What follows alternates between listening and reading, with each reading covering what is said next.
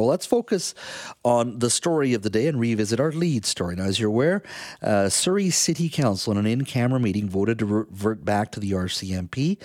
Mayor Brenda Locke didn't set a timeline for the transition in regards to how long it'll take to go back to the RCMP and for it to return to the full strength. But that'll be the issue of the moment, as Solicitor General Mike Farnworth will now decide, and the public servants along with him will have to decide how can the RCMP actually ramp up? Can they do so without poaching officers from other jurisdictions here in British Columbia?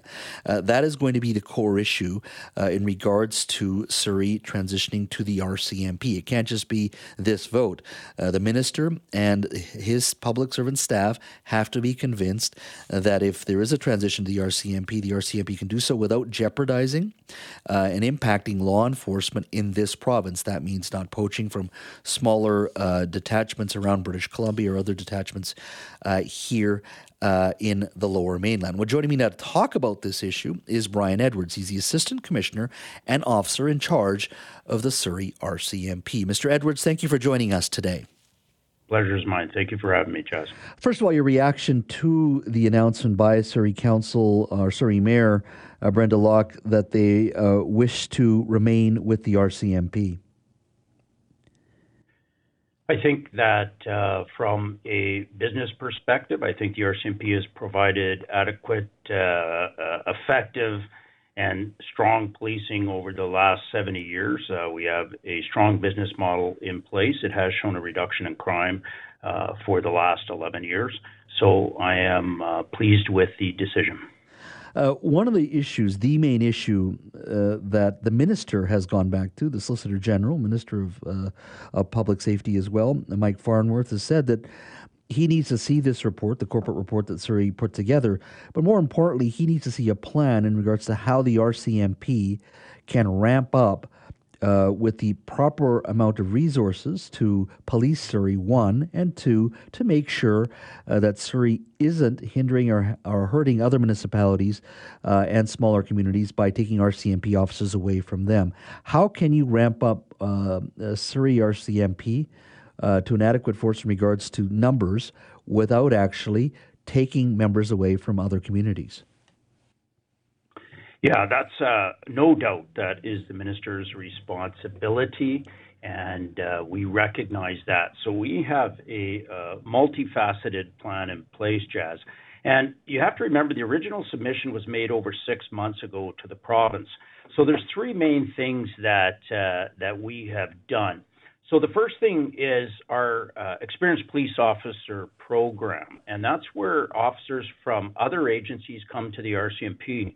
I just can't tell you how transformational our collective agreement has been. Before the collective agreement was in place, we really in this division didn't have any other municipal officers that wanted to come into the RCMP, as I did over 20 years ago. We are now on target for 140 officers in this division alone by April of next year to come aboard, and that is just exceptional. So that's a major boost to our staff. But does that not still go back to the fact that you're taking away resources or personnel from other agencies to move into Surrey? Does that not still cause difficulty for those various agencies because they have positions to fill then?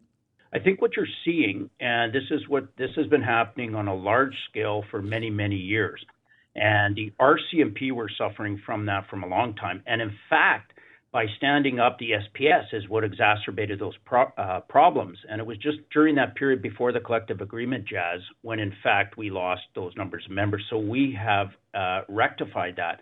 That's a matter of collective agreement. That's a matter of job satisfaction, the number of roles that you can play. So it put us competitive in the market with other police agencies when we were not before the collective agreement. So that is in place. Also, we have changed the cadet intake program. Before, when you entered the RCMP, you were going in and you were prepared to serve anywhere in Canada. We thought that wasn't working. It was the main impediment to getting people in the door, Jazz. We've changed that as of January of this year. If you join from BC and you want to, you're coming home. We're finding that 86% of our applicants are choosing to come back to BC. So that's having a tremendous impact, and downstream it will.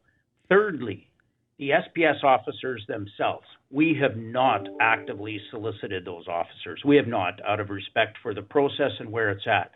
Notwithstanding that, we have 12 in the experienced police officer program.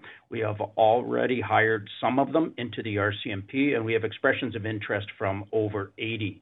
So I think with those three streams, and again, the structural changes that come with the collective agreement, we can meet the test that the minister wants to see met, and he can review that. Of course, his staff have to. That is a City of Surrey report, not an RCMP report, but we contributed on the staffing components of that. Now, recently on this show, just a few days ago, I was able to get access to a Surrey Police Union document signed by their president, Rick Stewart, who basically said that that they respectfully decline any request to participate in individualized human resource planning to support an alternate policing model with the RCMP. That if the city does decide to go with the RCMP, the Surrey Police Union members would promptly want to be relieved of their duties and provided with severance payments. What they're saying is the vast majority of them don't wish to join the RCMP. Does that not hinder your ability to ramp up if the SPS union is saying their vast majority, the vast majority members don't want to be RCMP officers? I'm not going to get into a debate with the Surrey Police Union. In my previous answer, I provided the stats that we know, that we see, and people in the process. I think what is complicated, Jazz, and has to be respected, and is that choice of employment, where you work, for whom you work for, what is best for your family is not a group decision. It's an individual decision.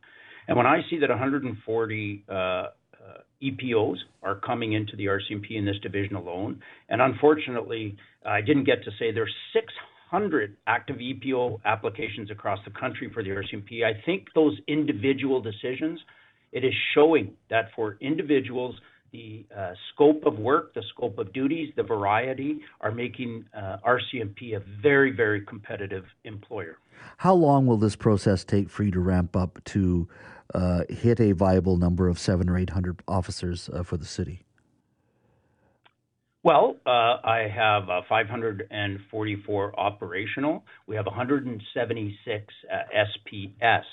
So again, we are confident that a large number of those folks will come over. I will start intaking cadets. I have an intake in cadets from Depot for approximately 2 years. So I would think we have a viable plan in a reasonable period of time. I can't give you the specifics on that right now. It's in the report. That's going to be up to the province to disclose to the minister. I don't want to interfere in any way with the minister's decision-making, Jazz, but again, I remain confident that we could do this. Brian, thank you so much for your time today. Really appreciate it. Thank you, Jazz.